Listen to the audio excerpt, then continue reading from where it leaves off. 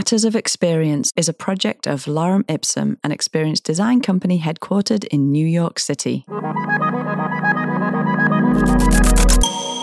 Welcome to Matters of Experience, a podcast that explores the creativity, innovation, and psychology driving designed experiences and encounters. If you're new, a warm welcome to you, and to our regular listeners, thank you for tuning in and supporting our conversation. My name is Abigail Honor. Hello, everyone. I'm Brenda Cowan. Today, we're talking with Andrea Hadley-Johnson, who is an award-winning creative producer and curator who currently works as the artistic program manager for the National Justice Museum, NJM, in Nottingham, England, developing exhibitions and creative interventions that explore ideas of crime, justice, and injustice. Andrea, I love the description of your work as creative interventions, and I'm looking forward to this conversation. Welcome to our show. Thank you so much for inviting me. It's a wonderful invitation. So, Andrea, you and I share a similar background in some ways. We are both from England, but I know that we also share a little bit of a training background. You know, you trained as an artist at university, and so did I. So tell us about the direction you took after training at college and how you ended up working in museums. So I knew that I needed to do something creative, but when I left school, I really didn't know what that might be. I studied textiles and fine art together for 5 years, actually, and felt like I'd found my tribe. I felt like I'd slotted in with people that were exploring and playing and experimenting. So I left that course full of ideas and passion for materials and processes. And I thought, that's it, I'm an artist now. But it didn't quite work out like that. I sold a few little bits of work here and there and realised I didn't know how to make a living as an artist. And I got poorer and hungrier and sort of stepped in intuitively to a job styling with a small interior design company. And really a career of styling and interiors grew from there before my career change into museums many years after that. Andrea, in your museum life, when were you first exposed to human-centered design? Like, how did you first start to include planning for people in the work that you're doing? So I have always worked openly, always. I think people generally are a big part of my creative process. But it was about 10 years ago that at Derby Museums, we began to remake the Silk Mill, which was an industrial museum that had been mothballed. And working alongside Hannah Fox, who was leading that program, we began to explore human-centered design, person-centered design, design thinking.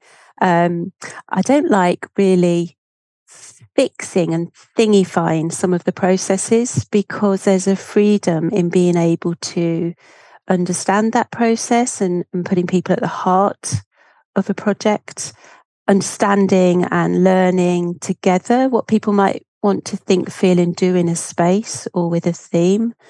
But it is a human-centered design methodology that we began to learn together as a team, and it was an extraordinary process.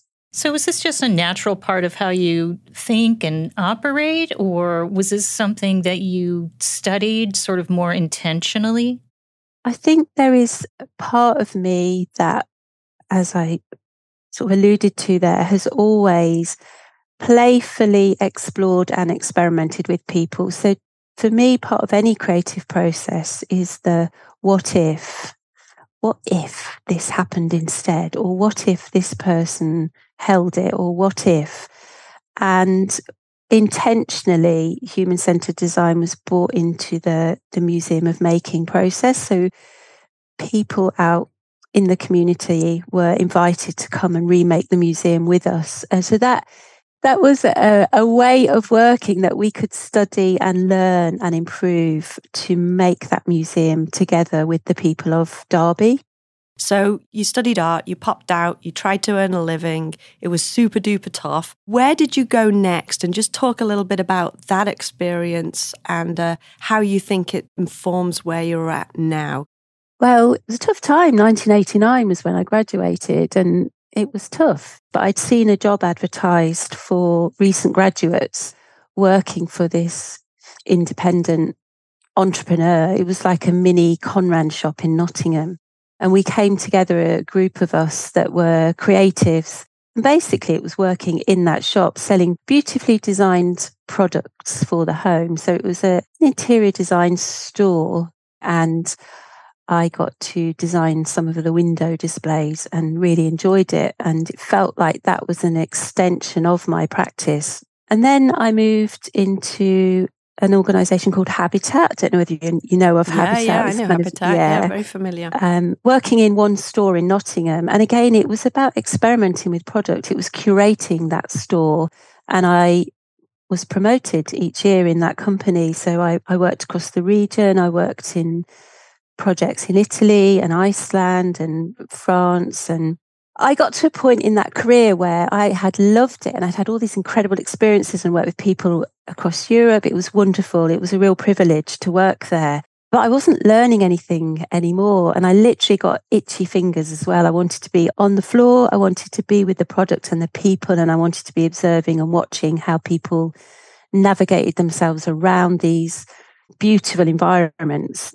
So I decided to go back to college. So I was in my mid-30s and I'd seen this link across to presenting products and presenting objects and thought I would try my hand at museum study. So I did the course at Nottingham, and to suddenly have to slow down and really read and think and analyse was a different way of being for me. But I embraced it. I really loved it. And I learned such a lot, but I could see very clearly those parallels between my first career, observing how people would pick something up and make sense of it in a gallery or a museum or a shop. You can see that those connections are very, very clear. What connects human beings with things in retail is not so different to what connects our heads, hearts and hands in galleries and exhibitions. So Andrea, I'll have to say, lovingly talks about hands, hearts, and minds of objects. And that's how Andrea and I met. I got a sort of an introduction to Andrea through the executive director of the Happy Museum Project in the UK. And Andrea, I think I was your very first Skype call ever. You were. I haunted Andrea. I got a hold of her and I said, hello, I'm this lady in New York City. I do studies with objects, and I absolutely must come to the Derby Museums, which is where Andrea was at the time. And I said, please let me come and do a study. And Andrea was open arms, and we did some really brilliant work out there, talking with people in the Derby Museum and Art Gallery about objects of love, which was a brilliant exhibit initiative that Andrea had created, where people were coming in, bringing objects that in one way or another represented love to them. And I got to interview the people and the meanings of the objects. It was absolutely brilliant, but that's when Andrea and I met for the first time. Oh, that one was at the Museum and Art Gallery. And yeah, Brenda, it was amazing. Actually, that week was amazing. And I have to say, I met someone recently that was interviewed by you and the team, and she said she still thinks about that moment when she shared her object and you, and then seeing other people engaging with it, because it was really special, really emotional for everybody, a really important piece of work. So it sat within the Objects of Love, Hope and Fear gallery. And that was the last project I led at Derby Museum. So I was asked to redesign or reinvigorate the Victorian part of the museum using a collection of objects that had been looted and stolen from around the world and landed in the museum like they do. And it was quite terrifying, really, because these amazing, interesting, important belongings had been in the museum store for many, many years or decades. And I was working for a short time with an artist called Sonia Barrett, and she was moved to tears in the museum store and said it was the first time of being in the museum where she'd seen objects that connected to her cultural heritage. So I knew how sensitive this project would be, and I really didn't want to get it wrong. And I really wanted to work with as many people as I could openly to explore where the comfort, where the discomfort was. So I decided that a way to do it would be to call out with a provocation what 3 things connect people across the world. I think, if I remember rightly, it was about 3,500 of these little cards and tweets came back. And they were emotions and they were actions and they were behaviors. So we started to play with these responses and build a thematic analysis on the gallery floor that people could come in and be part of that process. And then the other thing was this desire not to get it wrong, really. To think, well, how might we share these objects before the gallery is developed with the people of the city? So I took objects out on the street and I tried to connect the historic object with a contemporary counterpart. So there were some ancient, I think they were Nigerian combs that I took with a colleague to a barber shop. Sometimes we rocked up at a cafe with bowls or utensils and sat in the cafe, and people would come to us and say, well, what have you got there? And then this interesting dialogue would begin. But it was about listening and hearing what people's thoughts and feelings were rather than telling them what the object or the belonging was. There was one really very beautiful example of an object being where lived experience came into identifying what an object was. There was a little basket that had been woven from reeds and a lid that had become disconnected from it in the museum store, and no one really knew what they were. And this amazing man we were working with, he was volunteering and he was seeking asylum in Derby at the time, and he looked at this little basket and he said, I know what that is. It's a foraging basket, and I would have used that. I used one similar when I was a child. He told us about how he used the basket and what he would have collected in it. And then we got this basket sent to a conservator and they analysed the basket and they found a tiny wing of an insect inside the basket and researched this insect, and it was only found in that part of the world where Emerson had grown up. So there was this wonderful mix of lived experience and expert knowledge and research that collided in the most beautiful way. Well, I know we have a lot to unpack there, Andrea. There was a lot that you hit on. And the first is that idea of collaboration, which seems so important, especially when you're talking about all of these sensitive topics that I see you naturally migrate to. You have this very sort of open-ended creative process, when it seems to come to the brainstorming or what forms the exhibition will actually take. Can you tell us the story? Because when you just painted the picture of going into the community, that's difficult. Can you tell us the story of when you went into the barber shop? And can you begin by explaining how it is that the museum allowed you to take a collection object outside of the museum and to the barber shop? Oh, yes. You stole it, didn't you, Andrea? It's time for confession time.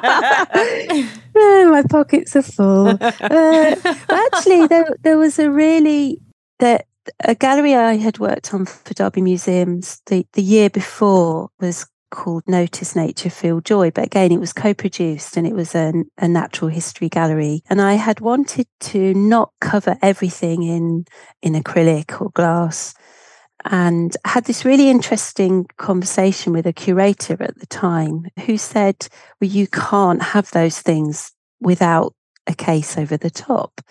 And it was a tiger skull that I'd wanted to place. And we had this fantastic, and it stays with me, conversation where that person said, it's people like you that will ruin these objects and then no one will ever get to see them in the future. Quite an extreme thing to level. But I started by saying, how many tiger skulls are there in the region in museums? And it was like, I don't know, hundreds and hundreds. And I wanted to know if this one was really special and what would happen if someone touched this skull every single day for a year. What would happen?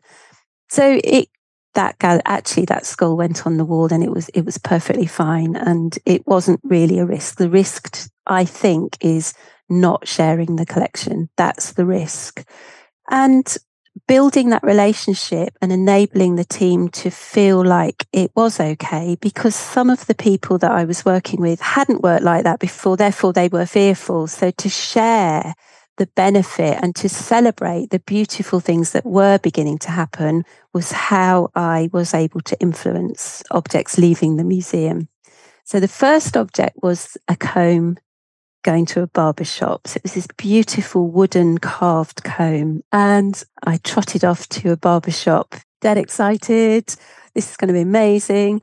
And suddenly stopped at the door and thought, oh yeah, it's all men. And I opened the door a little bit and I could hear voices and there was a lot of chat, but I didn't understand the language or languages that were being spoken. So then for me, there was another fearful, what if they tell me to leave and I don't understand that I'm not supposed to be there because we don't share a language? What if I say something and the men inside don't understand me? So there was this big flurry of, oh my goodness, what if I get it wrong? But took a step further, and actually sharing the objects was incredible. And then someone new arrived and they identified and were very excited that they could recognize some carvings on the comb, and it was from Ethiopia. And we were invited back and got these beautiful photographs of the wooden combs next to contemporary combs, which sparked another idea, and that was to take some of these things into people's homes, to really explore how to unother the way that people were looking at the objects before they went into their plinths and their vitrines. These ordinary, extraordinary, or extraordinary, ordinary belongings that had been in the museum store, when they were placed in people's hands and they were out in the community with similar objects from a different era, it absolutely cut through all of the nonsense that happens sometimes with museum objects. Andrea, you're so inspirational with the work you do and the way that I think you don't realize how courageous and bold you are. It's so charming that you went in there and without language to begin with, were able to explain. And how did it work? Did they come and actually visit the museum just out of interest? Oh, wow. Yeah, it was incredible to see then along the way. So what developed, and it's quite iterative. It's the way that these galleries develop. I need to, of course, there are milestones and dates when things have to be complete. But absolutely within that, we need to plan the room to play and to totally respond to what people are saying and doing and how they're feeling in those spaces. And the purpose for that originally, Objects of Love, for me was how might that strength of feeling and care that people have for an object of their own, that the resonance that has, is that something that could be translated across into a museum where people have that same level of connection? People came in to help clean the objects, and we started to hear people talking about their object. So each phase of the project, these beautifully cleaned and loved and cared for things felt like they'd been reignited. And hearing people come back in and say, oh, where's that small model boat that I cleaned? That's mine. And observing people bringing in family members to share, that was beautiful. And Andrea, I'm remembering interviewing one of your curators at Derby about Objects of Love, and she was talking about her experiences throughout the galleries at the museum, and she spoke with so much love and so much tenderness and so much gentleness about the objects, and she talked about their spirituality and how it is that they almost speak with her. And I just thought, here's somebody who really, really gets it. I hope that she was not a curator who ever gave you a hard time, but if that had been the case, she was completely converted.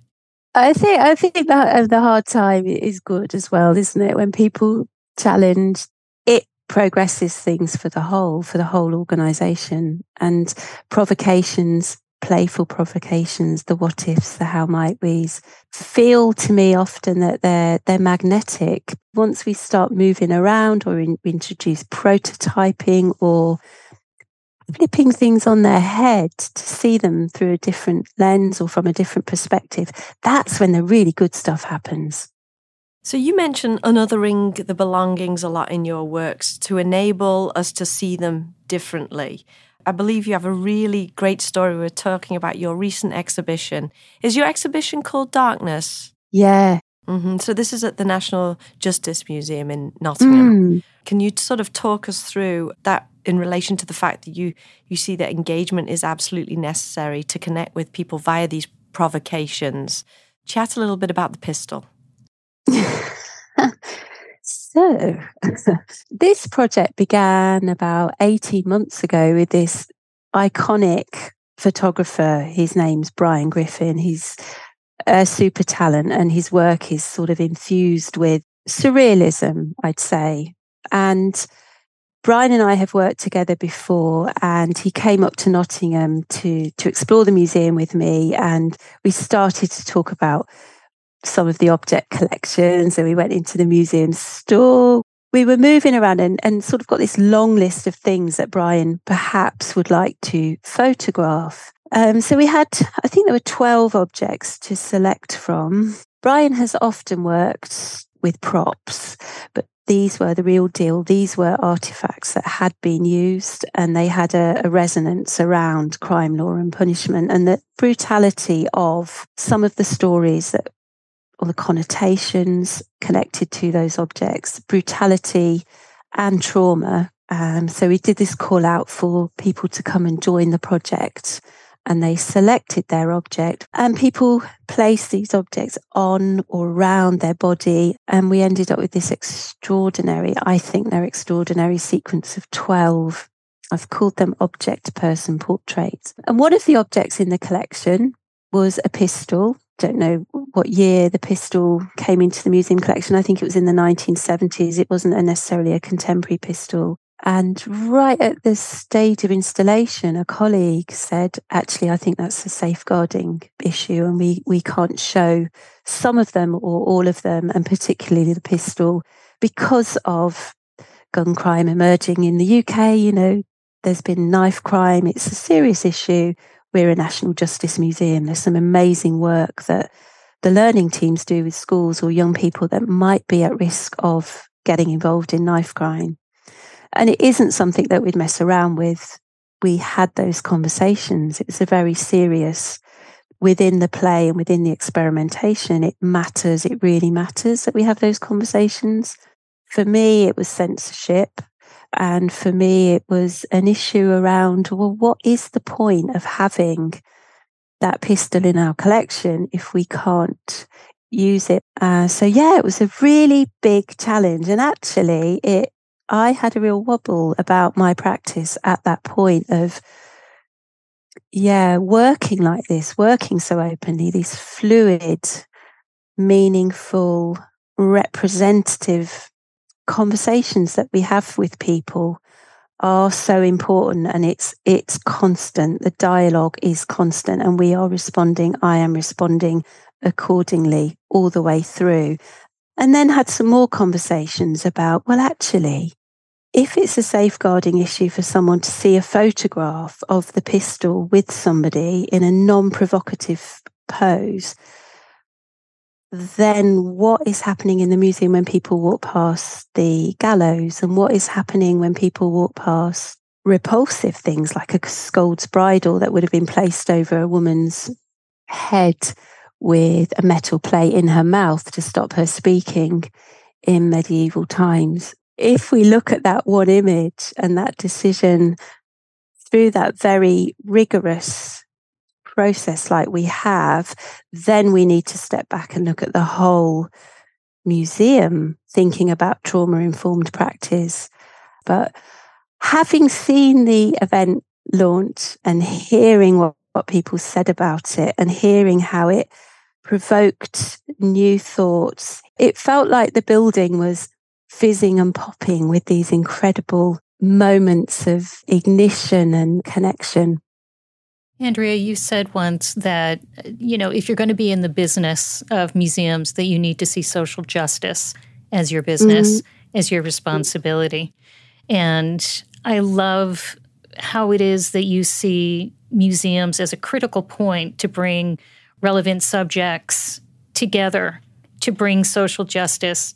Yeah, I suppose from my personal experience, my dad grew up in care he's 80 this year. So he grew up in care from a baby to the age of about 16. And then at the end of that process, he was street homeless. He didn't have anywhere to go. He didn't have anywhere to be. But he used to say to me, if you have a loaf of bread, you have enough to give half to somebody else. And this is a kind of mantra that he'd always have as I grew up. And there's something about the practice and the privilege. I have a privilege to be in the job that I'm in. It's a privilege for me to be able to be with those things and develop those projects and to coach and develop and work beside all these amazing people.